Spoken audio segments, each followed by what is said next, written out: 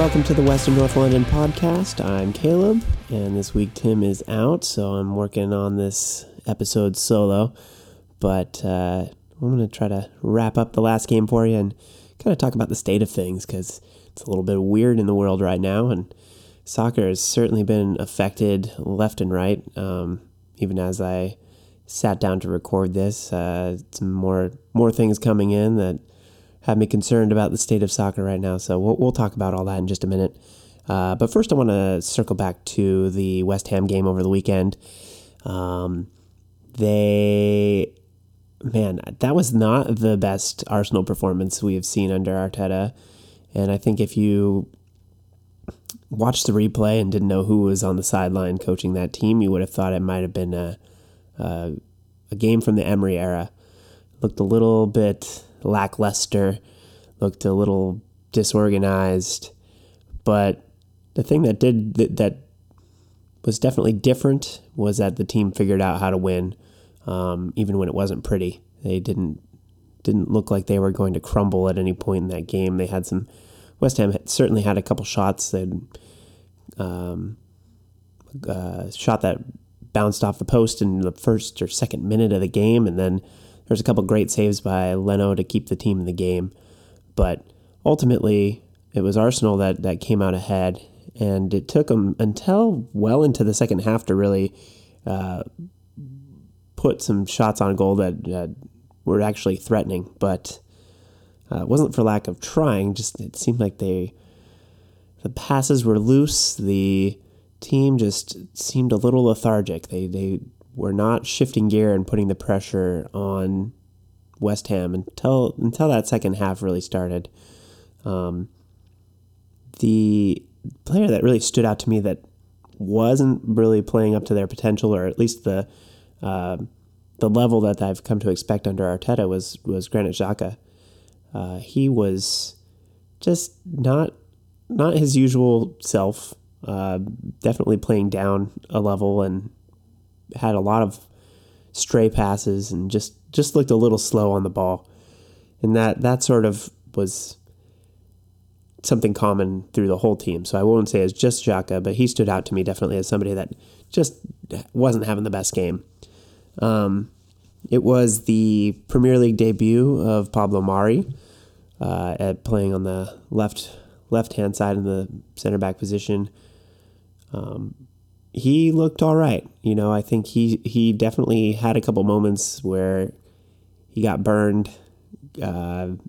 He went to ground for a ball and missed it and got kind of torched on that particular play that I'm thinking of. But it was a good reminder, I think, for him that he's got a lot of things to learn about the physicality and speed of the league, and whatever he had done at Flamengo was great there, but he's still got a ways to go when it comes to the Premier League. So we'll see how he shapes up, how much play he's going to get. He's definitely going to have to fight for a spot, but Mustafi was out with an injury. We seem to have the injury bug in that back line. So right now it seems like Sokratis has the right back spot held down until we can get Bellerin back in. Ainsley Maitland-Niles is nowhere to be seen. So it seems like Bellerin's been dealing with some sort of niggling injury, so that's maybe why we haven't seen the best out of him in the last few games that he has played.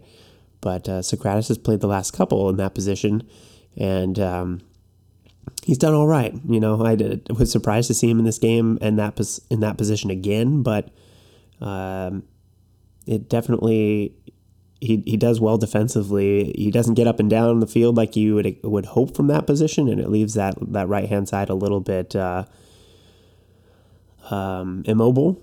But Pepe certainly gets up and down. He just doesn't have anybody to overlap with. So I think his game is a little one-dimensional when he doesn't have somebody to play off of on that side. That's not to say that Sokratis doesn't get up a little bit if the team allows him to get up, and he's able to put in some crosses and passes from that position. So I think it's an okay temporary position, but I'd love to see Bellerin come back, or even Cedric Soares, who has come into full fitness, so maybe he could put some time in that position as well, as long as Bellerin's still fighting his way back from what's really become a long-term injury. I think this is still an extension of the ACL injury that he had, and of course a lot of these players, and we've seen it with Rob Holding as well, it's you might be back on the field within a year, but the likelihood is that you're going to be there sporadically, fighting to get your fitness back, fighting to stave off additional injuries. It seems like usually the hamstrings, the knees, the ankles, there's other parts of the body that seem to suffer when you're trying to get your body back into shape after an ACL injury. So we've definitely seen that with Bellerin now, and it's sad to see that, but at the same time, I think it's almost a good thing that there's this injury, because otherwise he's looked pretty poor, and I'd hate to think that he lost a step or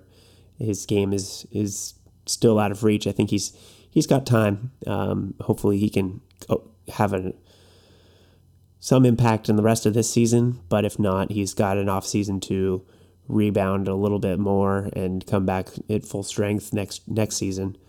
But we'll see how that shakes out. The one goal that Arsenal was able to muster in this game came from Lacazette, of all people, who has been quietly making his comeback. I wouldn't say he's come roaring back by any means, but he's had a couple game winners lately, and this was, it was teed up for him. It was a nice shot for sure. It wasn't like a cheap goal by any means. It kind of pinged around a little bit, got put up for Ozil, who headed it across, of course, rather than putting a shot on goal. He set up Lacazette right across the face of goal, and Laka was able to volley it in. But of course, as soon as that happened, the flag goes up, and it went to a VAR review. And looking, it was just what you've come to expect from VAR and Arsenal for some reason. Just trying every little thing to make it seem like it was offside. Drawing the lines across the field, doing the vertical line across the legs to see if it lined up with the last defender. I think if you were to just glance, and that's all we really should be going off of, is what the first look is, because that's all you would have on the field. You don't have lines to draw and all these other little tools that you can superimpose on the players to see if they're offside or not. If you can't tell by just looking at it with your naked eye, and the video review should give you plenty of opportunities to look at it from multiple angles, but the idea that they're putting on overlaying grids and things, it just seems ridiculous, the amount that they have to go through to decide whether a goal should stand or not. It didn't used to take that long to decide whether someone was offside. I don't think it should at this point either. Especially without, again, I think we've talked on this plenty already, but the idea that the head referee doesn't even take a look at this and is just relying on the booth to do these ridiculous calculations on their end, it just detracts from the game, and it's unfortunate that it comes to that more often than not. I think these referees should be more involved, and there should be less math and tools overlaid on top of these plays to just decide if there's an offside call that needs to be made. But regardless of all that, the goal did stand, and so Ozil got the assist, Lacazette got the goal, and that was all there was to it. It was a 1-0 game, and 1-0 to the Arsenal. We'll take that. We'll take the clean sheet, and we'll stay in the hunt for now. One thing that was asked of Arteta after the game was if he felt like the team was lucky to get that goal, that win. And the thing that he brought up was that big teams find a way to win. And I hope that that's a mentality that catches on with the team. Right now, I think that's the sort of belief you have to have as you make a run to the end of the season. We've moved up to 9th place. We've got a game in hand. We are 5 points off of Man United in 5th place currently. We've got some games with teams ahead of us. So there's opportunities there to steal points and get that 6-point swing. So I think you got to take it one game at a time. And so it's hard to get super excited sitting in 9th place, but there's certainly some spots that we can move up. I don't see ending the season in 9th place. I think we'll definitely move up a couple spots at least, but who knows? A lot can change. And a lot is changing right now. I recorded the podcast today because I thought we'd be having a game today. And unfortunately, last night, the game against Man City today was called off due to coronavirus scares. The owner of Olympiacos and Nottingham Forest has tested positive for coronavirus, so that meant that several players who met that owner after the Olympiacos game, we were placed in isolation as a precautionary measure. Nobody's tested positive for anything yet, but better to be safe than sorry at this point. So that game has been called off for now and will be replayed at some later date. Who knows? Probably the most inconvenient time they will sneak that Man City game in again. The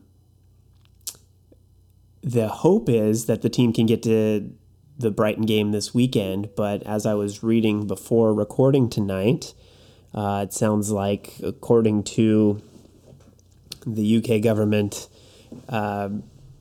advisories that they've put into place now, if Premier League games are going to be played, they're going to be behind closed doors.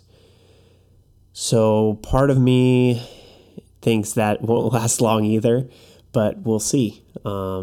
I'd be grateful to have any soccer right now. It was good to see some Champions League games being played today. It was interesting to see Liverpool with a full stadium, whereas the PSG and Borussia Dortmund game was played in an empty stadium.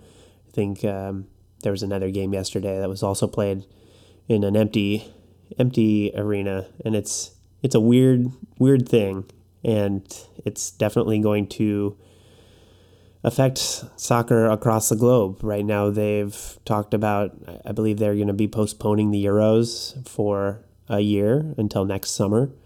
The Olympics are continuing to go, but who knows how long that'll last. The MLS game that the Sounders were going to play here in Seattle has been postponed, and who knows what other MLS games are going to be affected. So everywhere you look, soccer is a very global sport, and it's probably going to be the most affected sport so far. But it's not just the teams that are being affected. There's players that have tested positive for this. I think Juventus had a player test positive. There's been other players tested, and I'm sure with the way these locker rooms are set up, it's only a matter of time before other players start coming down with it and it starts to spread throughout teams. So I don't imagine this is going to continue very long, even behind closed doors. I think there's just too many players and staff that are in close quarters that leave themselves exposed, and even with everybody in good health, it's just not worth taking the risk. So I imagine that the teams are going to be a little bit wary going forward as players start coming down with the virus. So even though a lot of people are working from home, and I'm bummed that there's not a huge amount of soccer to watch, I think it's probably for the best that everybody plays it safe, so that once we're over the hump on this thing and we can safely get people into stadiums, or at least safely get teams back on the field, that it'll seem like it was worth it when everybody's rode this thing out a little bit longer. So we'll see. We'll see how this all plays out. It's very strange right now. It's strange here in Seattle. I've been working from home, and I think that's starting to trickle out into the rest of this country. And I'm certain that any of our listeners that are outside of the U.S. have already started to feel it. So it's real. It's happening. It's going to affect you in weird ways until you know somebody that has it or until you catch it. I don't know what's going to happen for everybody, but hopefully everybody stays safe, stays clean, and we can move forward beyond this. And we'll look back on this as like a weird part of our lives that year that we didn't have a vaccine that caught us off guard.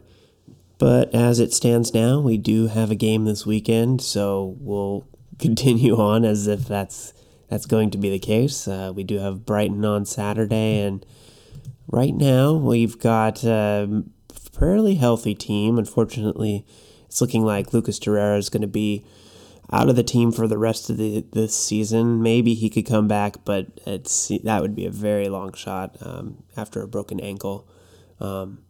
Suarez is supposedly back, or I shouldn't say back, is into the team now. He hasn't played or suited up for the team yet, but supposedly he's healthy enough to be in full practice.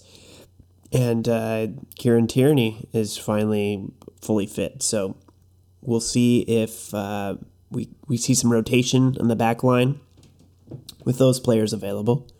And, we're looking at a Brighton team that's currently sitting in, where are these guys? These guys are in 15th place. So they're currently trying to stay out of the relegation zone.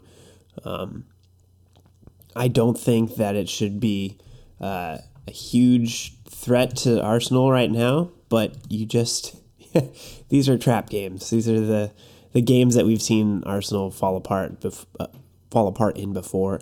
That's hopefully a thing of the past, and hopefully the mentality of the team is strong, and there's not a lot of distraction from what's going on in the rest of the world.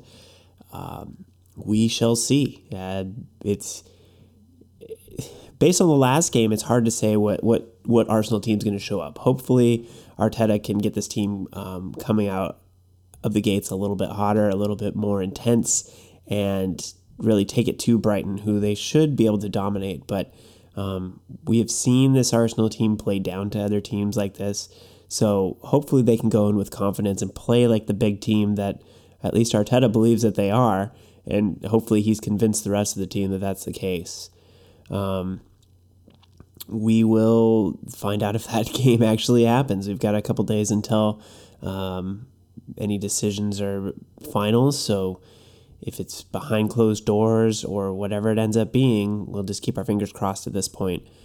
And like I said, it's a little strange right now, but we'll keep podcasting. We'll keep bringing you our weekly assessment. Hopefully I can get Tim back on for the next episode, and we'll keep going from there.